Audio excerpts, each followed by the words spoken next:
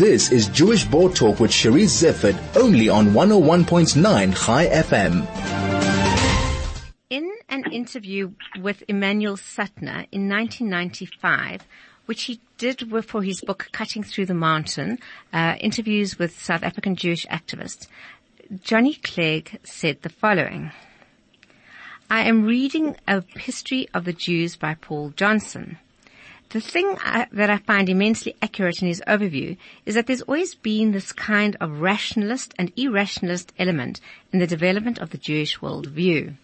Very sadly, Johnny Clegg passed away earlier this week.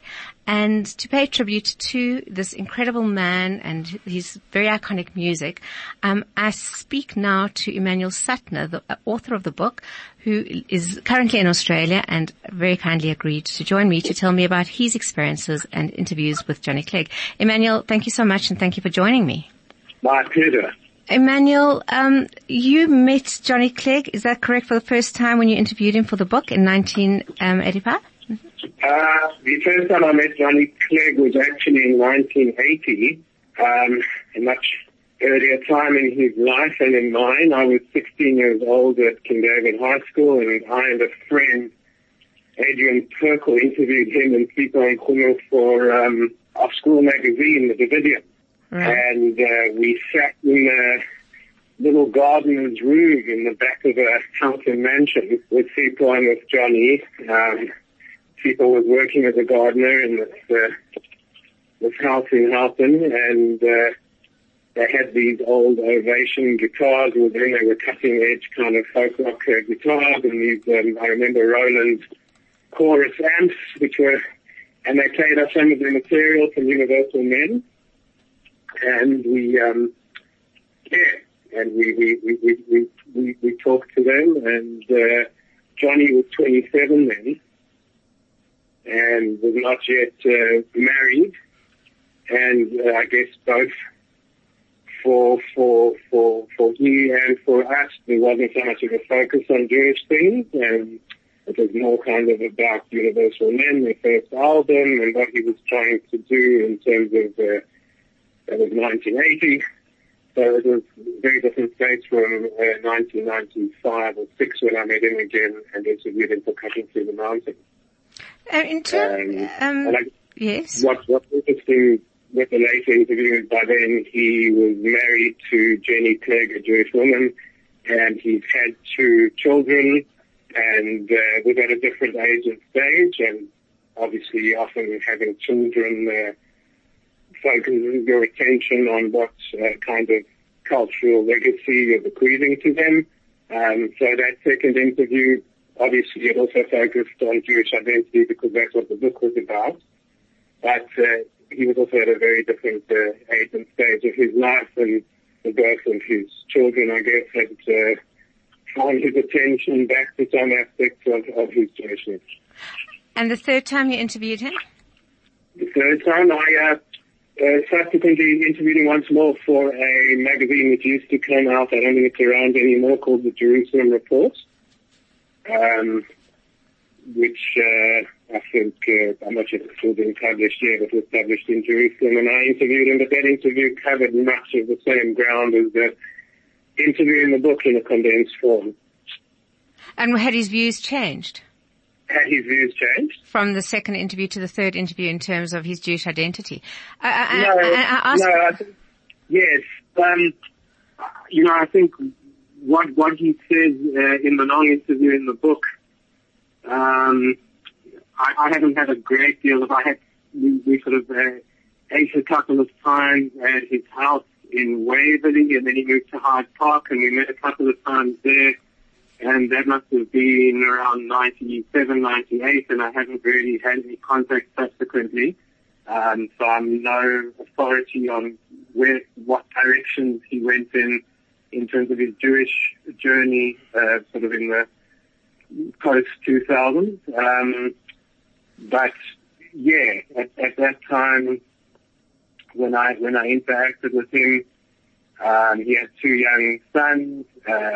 There'd been some debate around whether his youngest son should be circumcised or not. He had quite a lot of an internal debate about that, and eventually he said somewhat under pressure from his in-laws and community, went with the circumcision, but felt quite compromised in some ways that when the actual circumcision was done, that as he described it, the Black Asses came into his home and took over and sort of took his son away from him, and he said he cried at the circumcision, and not because of the so much the actual ceremony, but because he felt that people that he to some extent distanced himself from had suddenly come into his own private space and taken over. Immanuel, kind of that story's told in your interview with him in your book, Cutting Through the Mountain. But that story, kind of in a way, out of context. When I read that interview, I felt that Johnny was grappling with Jewish identity, but it was very much part of who he was. His mother came from Russia, I think it was, the Russia-Finnish border, and her father himself, his maternal grandfather, was extremely Jewish and quite dominant. And I think being Jewish for Johnny was a part of his identity that he accepted, but was one part of his identity among many, and he was trying to find those different place for different identities within him. Absolutely. And, being the kind of person he was, with a very incisive intellect, but coupled with a emotional intelligence and a great openness, he grappled with that in a very open way, and without reaching any kind of premature position before allowing himself to sort of thoroughly explore. So, I think he definitely said that he recognized a certain Jewish ability, as he described it, to deal with paradox and to hold and contain paradox. And he recognized that as part of his own cultural inheritance and way of processing things.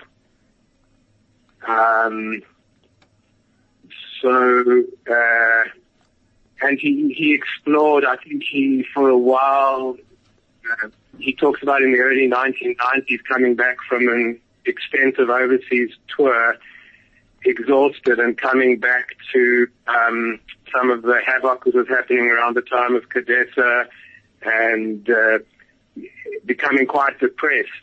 And also when his partner and dancer was killed, and then looking for some answers and engaging with, I think he used to go to a couple of shiurim with Raymond Perkel on Chassidus, and he engaged with Rabbi Kiva Tatz and found the conversations intellectually stimulating and also challenging where he was coming from in terms of his adopted Zulu cultural paradigm, particularly in relation to sacrifice and ancestors.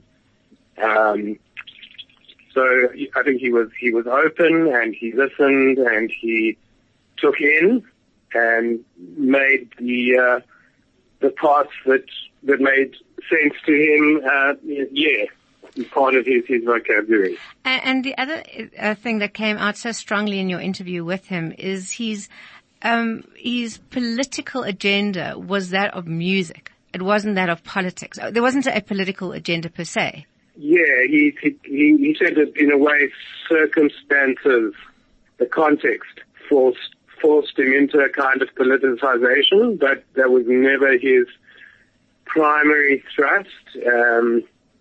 He talks about, as in his early years at Wits, getting involved with a little bit of political activism, which got some workers fired, and he wasn't then able to fully redress that, and he didn't feel good about that, and after that he decided that his path would be through music rather than a more overt political activism.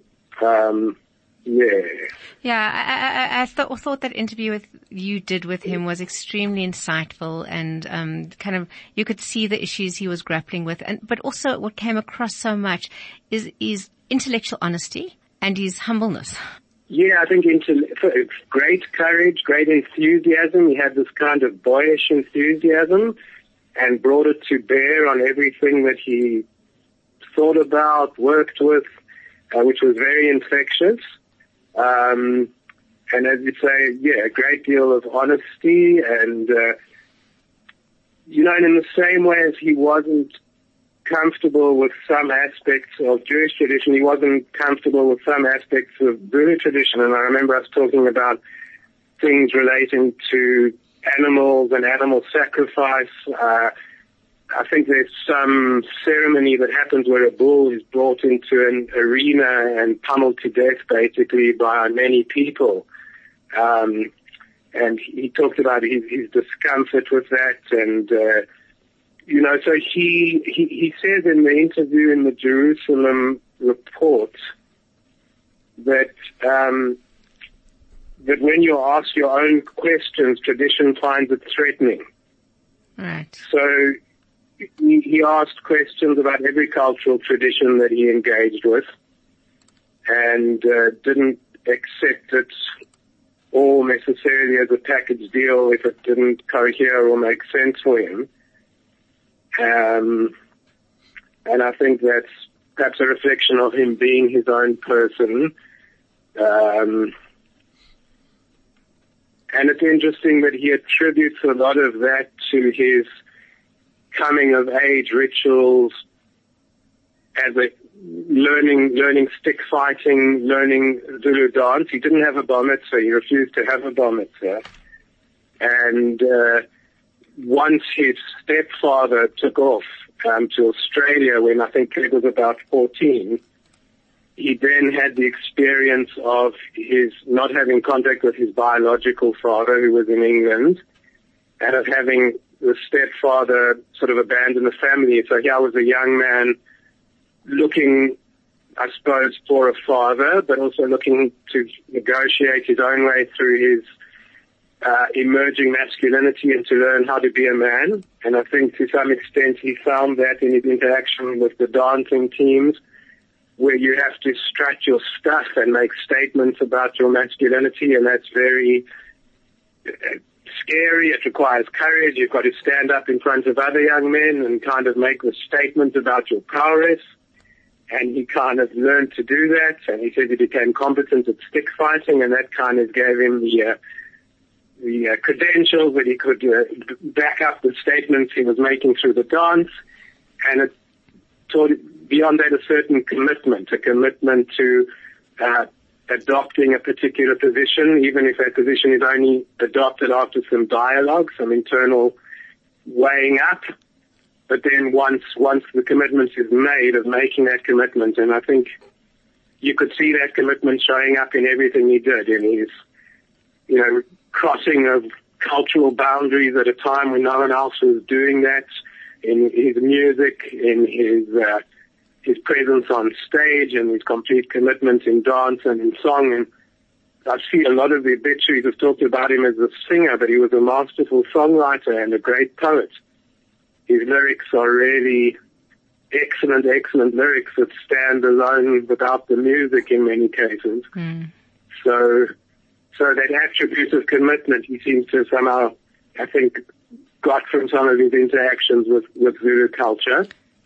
And by contrast, I guess, with the Jewishness and ability to sometimes see things from multiple perspectives and not needing to make an equal and opposite perspective wrong, but being willing to embrace different points of view. And I can see that also in his songwriting, where he sees things sometimes through the eyes of another, or something that's not necessarily his own biographical experience. He manages to approximate another experience in a way which seems very authentic. So I see both those cultural inheritances flowing into his body of work.